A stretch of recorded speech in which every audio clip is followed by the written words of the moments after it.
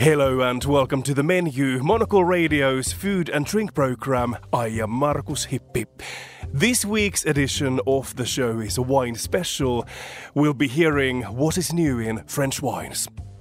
I would say where French wine is and where it's going is toward this notion that quality really does pay. Then we cross over to Georgia as the country is only just realizing how old its wine culture is. In 2015, archaeologists examined samples from two Stone Age sites south of Georgian capital Tbilisi. In these they found tartric acid, the chemical fingerprint of wine residues, in fragments of pottery that dated back 8,000 years. And here in London we ask how you can create a successful wine bar. All that here on The Menu on Monocle Radio.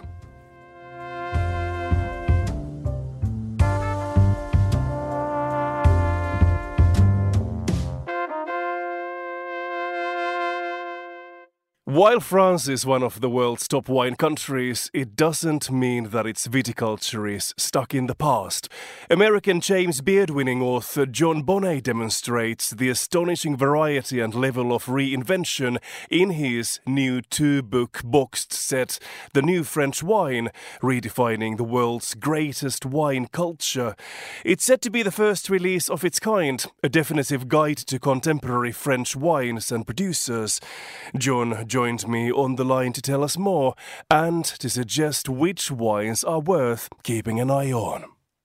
Yeah, so the scope, it's the quote-unquote book is two books, is 2 volumes, pushing toward 900 pages, which is quite a lot, but France is very much the soul of the world's wine culture. It is still the reference point for so much of the wine that's made anywhere in the world, literally to the point of, if you think about Pinot Noir, Cabernet Sauvignon, the grapes that people use, these are all French. The origin stories for so much of wine culture as we define it, not the original sort of going back into, thousands and thousands of years, but modern wine culture is based on the quality of France and on the culture of wine in France. And so trying to uncover that and to literally get through every one of the wine regions of France was not small, and it is a lot to cover.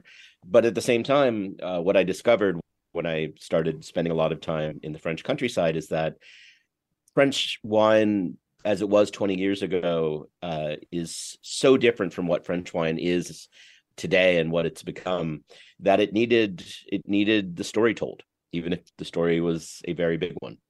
What's happened in the last 20 years, for example? Obviously, it's a lengthy story, but how would you summarize it? What exactly has been happening in France?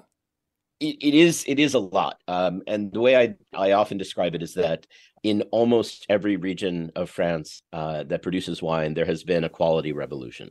Not all the same, because the types of wine are so diverse there, but you see that this is really the first time, arguably since the 19th century, since right before the vine louse known as phylloxera really wiped out much of the world's wine industry in the late 19th century.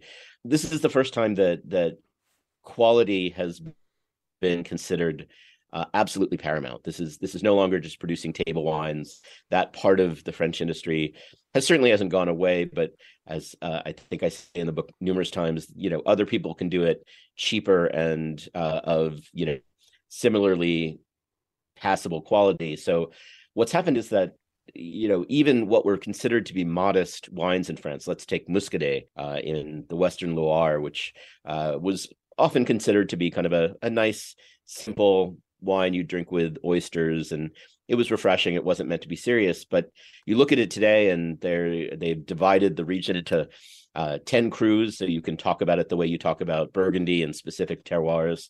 The sheer quality of winemaking there is exponentially better than it was, say, 15 years ago. And this has become a really serious, collectible, important wine. Not mercifully that expensive yet, but it's simply a fundamental difference in how its producers and the people who support them see the quality they're producing. And what is the role climate change plays in all this? I'm speaking to you from London, and we're getting some great wines from England now, for example. But how is all that reflected in France? It is another one of those profound changes that has taken place, which is to say, historically, for 1,000 years, the notion of viticulture in France, the way that French farmers thought about wine, was that you would never have enough sunlight, that your deficiency was adequate ripening, adequate warmth and heat, and you were struggling always to get enough sun to ripen the grapes and make good wine. And really, almost within 10 years, and you look at the different studies that have been done, of which there are quite a lot, and the incremental ripeness has been going up in a small way for a while, but really within 10 years, the philosophical view of growing and ripening wine grapes in France has completely transformed to something much more like it is in California, where your issue is not getting too much ripeness and not getting too much sun. And so all of these regions that existed based on the presumption that they would never get enough ripeness. Take Champagne, for instance, where the way you make Champagne, you pick grapes that aren't really fully ripe, and then you have to make them sparkling, and you have to add sugar, and you have to do all these things to get it to a place where the wine is really interesting and of quality. And that has gone from the default, let's say, in the beginning of the 2000s to now. You can make fully ripe still wine. To your point about England, same thing happening in England and Champagne, which have very, very similar both soils, but also climates, to growing very ripe, if not too ripe, still wines that completely change the way you think about farming, change the way you think about winemaking, change the way that the marginality of France, which was always considered to be its selling point for wine, is going to be different now.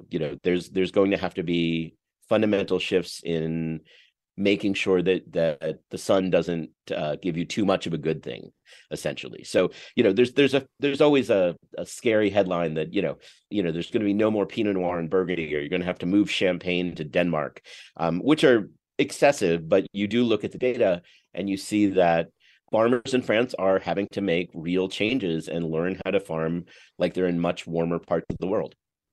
Now, what does the future of French wine look like to you? So I think there is always this question with France of whether it is producing at its full capabilities. And if you look, for instance, at the Judgment of Paris in 1976, which is when California wines bested French wines, so that was because French wine had sort of fallen into a torpor. It had lost its sense of quality. It's not that the terroir wasn't there. It's not the potential wasn't there, but just, farmers were more interested in quick profit and high yields. And there just wasn't a lot of quality control. And them losing to California forced the French to a bit of a reckoning and made them think seriously about quality. And what I would argue is that since the late 1990s, that has happened again, for very different reasons. I think simply the rest of the world could also make very good, very high quality wine. I think Italy and Spain gave France a very strong run for its money, to say nothing of California or Australia elsewhere.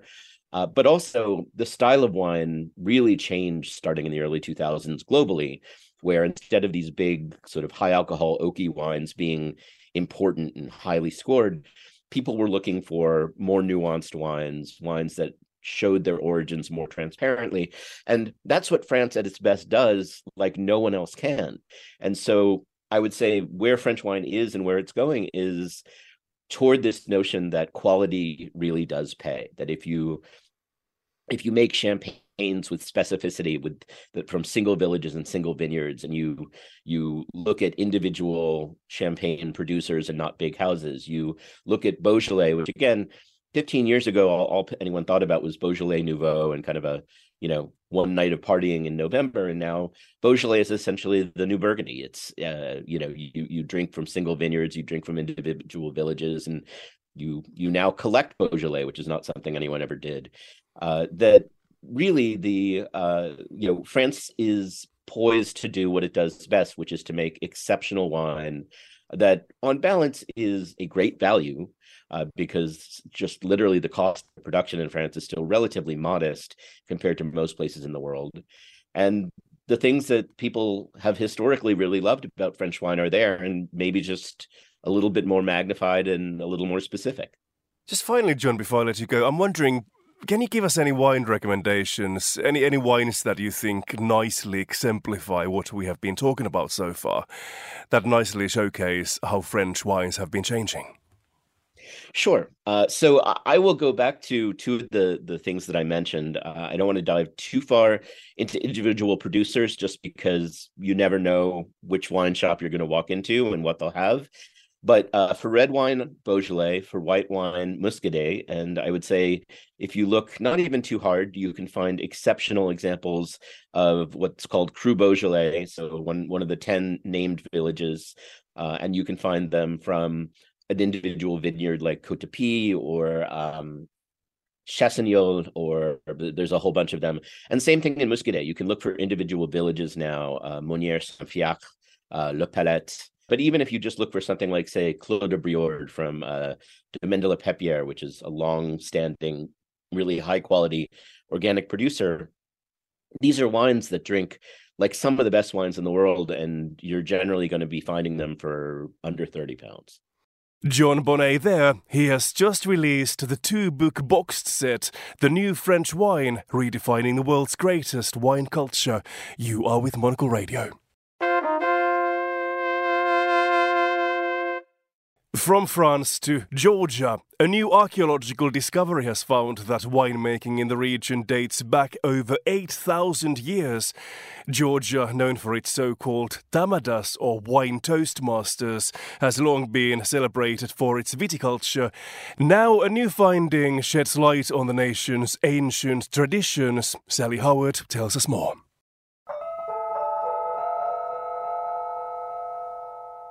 In 2015, archaeologists examined samples from 2 Stone Age sites south of Georgian capital Tbilisi. In these they found tartric acid, the chemical fingerprint of wine residues, in fragments of pottery that dated back 8,000 years. It was a finding that turned the global spotlight on Georgian wine, says local and family winemaker Tamar Bubalashvili. It's like after 2015, when they discovered this clay vessel and the remains of the wine and the grapes in south part of Georgia. It was in Tbilisi. We officially became kind of cradle of winemaking because it was dated back to 8,000 years old, this grapes and remains of the wine. It, of course, had an influence on the world, and Georgia became popular as a tourist destination, and also like Georgian wine became more popular. So after that, the production of wine grew, and we export wine in different countries, like not only in Russia, but in China, in Kazakhstan, in Ukraine, in other European countries as well. So, yeah. It's still popular. We have big wine companies, wine cellars, and also, of course, the small ones from small family businesses which produces their own homemade wine. Georgia exported 107 million bottles of wine, up from 23 million bottles in 2012. Someone who is benefiting from this increasing popularity is Giorgio Gardashvili.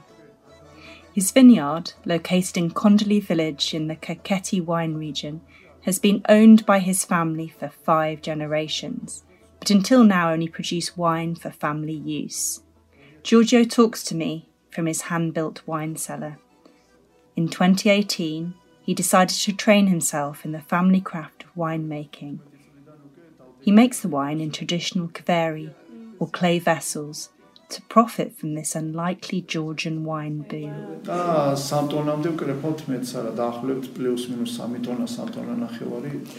And is he doing that because for the traditional ways or because the market likes bio? Because of the market and also for the traditional. Yeah, both.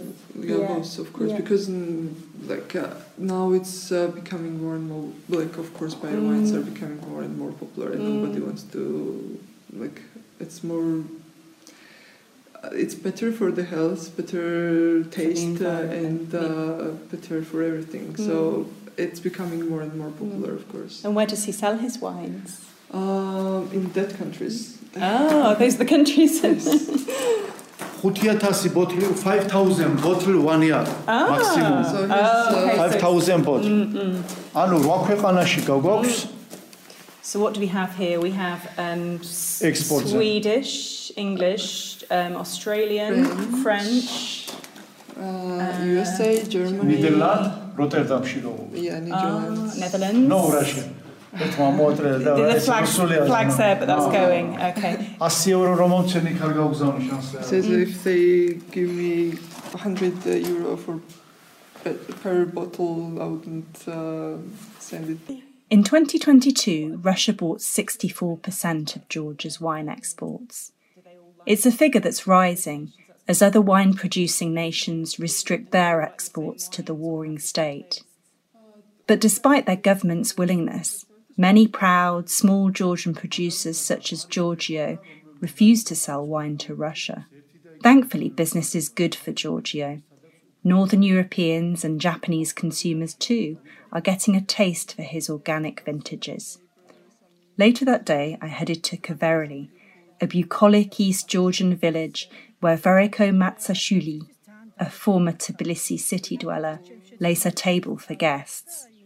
There is chicken and mountain cheese, there are pickled bladdernut flowers, and there are jugs, too, of the novice winemaker's own amber wine. Are wine grapes hard to grow? Are they when you do? ურძნის ქაწითელი მაგრამ ეხა თემური მახალი ვენახი გააშნა იქ ვერძე მიწა ჩვენია იქ კარტოფილი და ისა სადაც მოგოც იქ გააშნა იქ შეურია ქისი მანავი და ქაწითელი და უნდა რომ აი ამ სამი ასორტის ღვინო დააკენოს და იძახეს რომ ძალიან კარგი ბუკეტი იქნებაო და გავსინჯოს. So it's ქაწითელი. I told you this is one of the grape varieties which is the most popular and they make amber wine from there. And ცოტა ადრია თემური. They also have 3 different varieties also close just next to this house. Manavi and this is the grape variety Maladasturi, which is red grapes, but it's mainly for the it's mainly used for the table, like to have it eating grapes. Saying toast is another ancient feature of Georgia, with tomadas or toastmasters leading Georgians in raising their glasses to good health and to victory. Veriko welcomes summer visitors to her small holding and, as the first grapes of the new season are staked in the adjacent field, she toasts to business success. Viticulture is a bright hope for a Georgian economy that's seen its growth rate slow in recent months, thanks to oil and food prices and a reduction in tourists caused by the war in Ukraine. In Kondali, Giorgio also raises his glass in a toast to peace. He hopes for respite from Russian aggression, so businesses such as his, profiting from the Georgian wine renaissance, can thrive. Winemaking is a hard but happy life, and for the people of Georgia it's about to get even more exciting.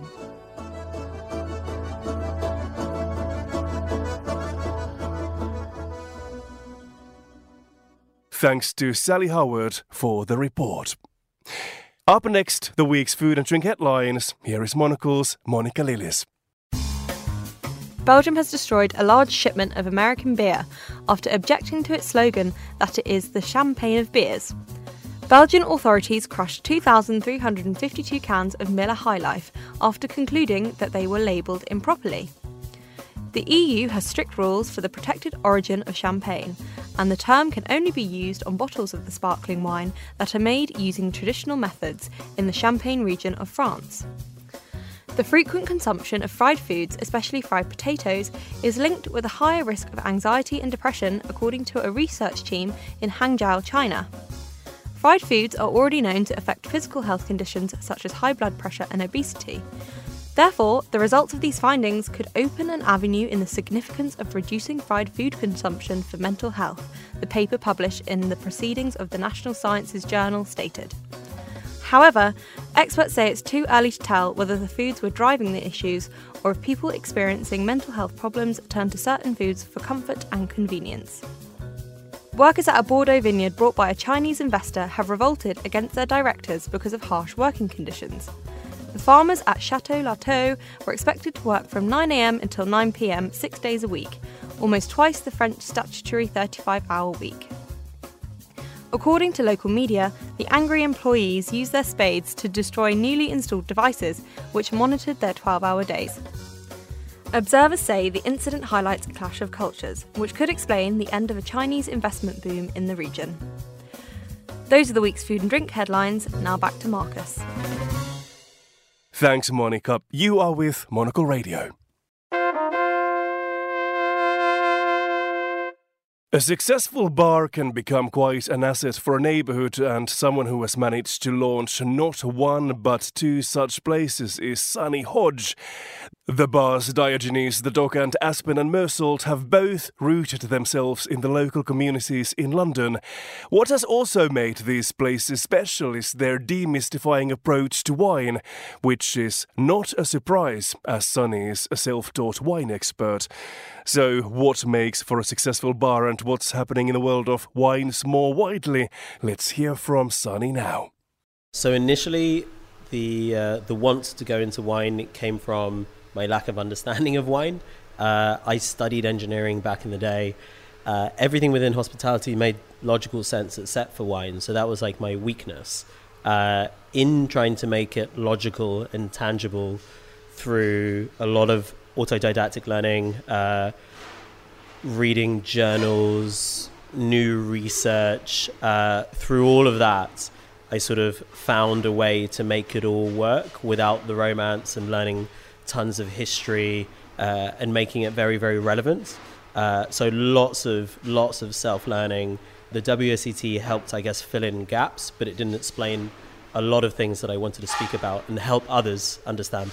But let's talk about the mainstream wine culture, considering your background in engineering and the approach you took in teaching yourself about wines. What are your thoughts about the mainstream wine culture and the shops and what people often talk about when they're serving wines to you? So I think we've spoken about wine for such a long time using the same type of language, mainly because we haven't fully understood it, and there's a lot to understand to be able to portray to customers or to your waiter at wine bars or restaurants. So I think because it's such a complex field, like art, I liken wine to art a lot, it becomes really difficult to talk about it outside of stories and sales pitches. And I believe that is how wine has been spoken about for a long, long time. We dwell on stories about the winemakers, talking about minerals and materials in the soil, but it doesn't help us understand what's in the glass. What I believe also is that wine consumption is very different now, and it will be very different in the future to what it has been before. The generation of people buying the big prestigious chateaus and big super Tuscan wines, they won't be around for much, much longer. And I think we need to rethink how we talk about wine, just like any other subject or food and drink, for the generations that are ahead for us. Tell me more about your thoughts. Why do you think the world of wine is changing so much? Well, wine before was a very, I guess, prestigious thing in the high-end environment. Those sort of trophy wines, I think, will still be sold, but maybe not to the quantities that they were before. The future of food and drink from a consumer side and a producer side is very different to what it used to be back in the day.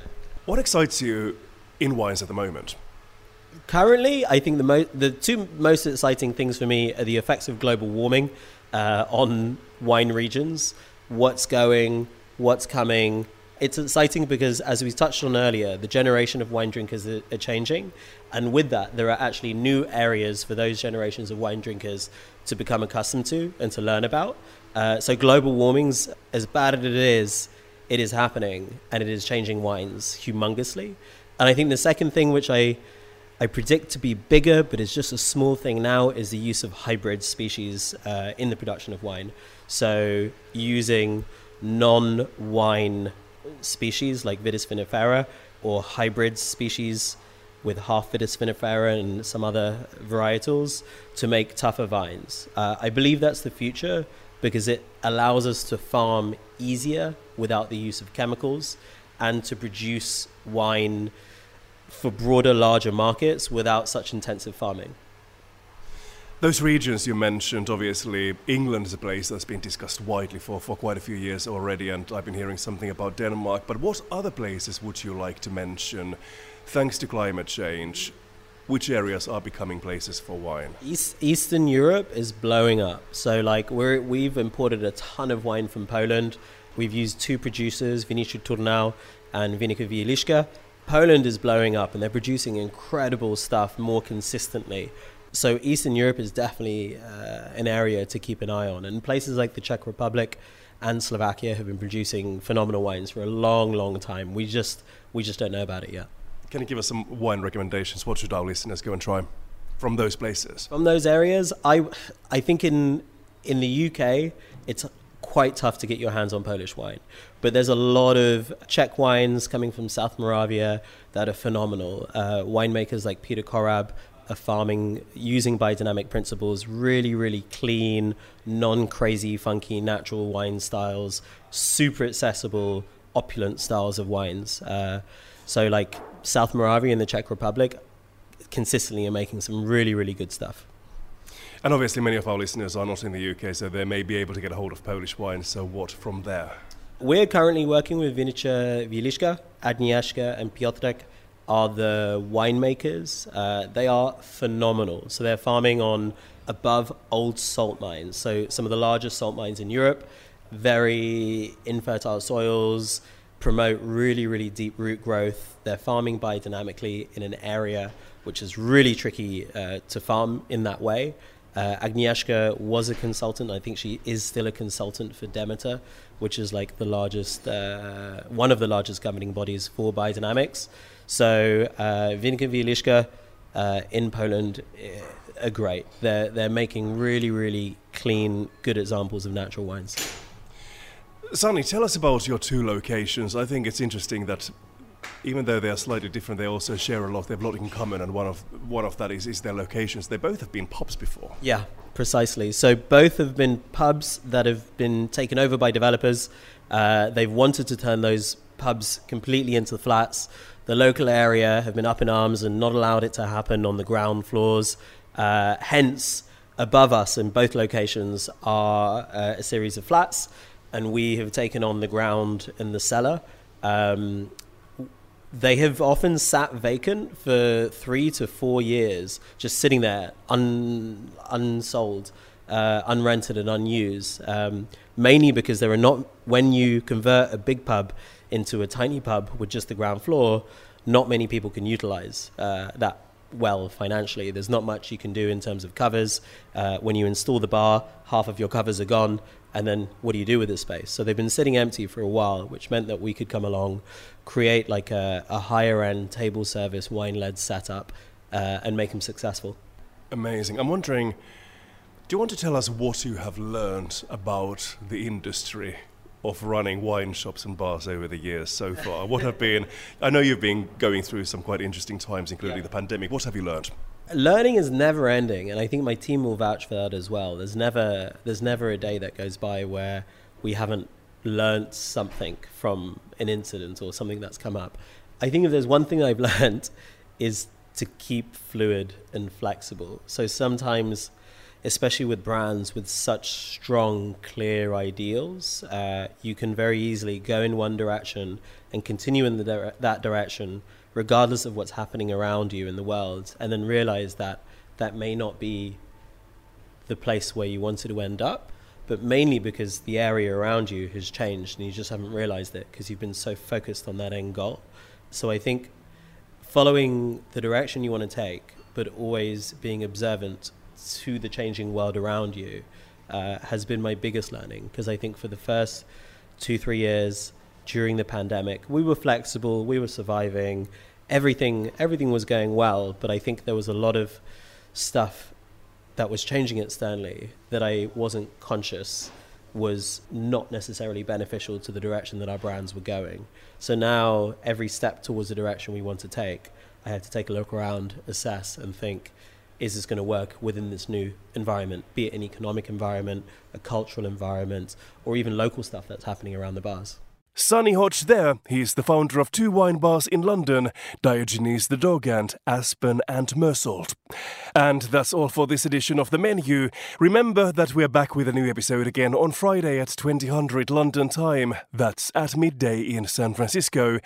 Also remember our spin-off show Food Neighborhoods, where we tour some of the world's tastiest destinations. And obviously you'll find many more reports on great hospitality from the brand new edition of Monocle magazine. Subscribe now. I am Markus Hippi. The program was researched by Monica Lillis and our studio manager was Callum McLean. Once again, we finish this program with a dinner soundtrack recommendation. Here is Adele with I Drink Wine. Thanks for listening and until next week. You better believe I'm trying to keep clear.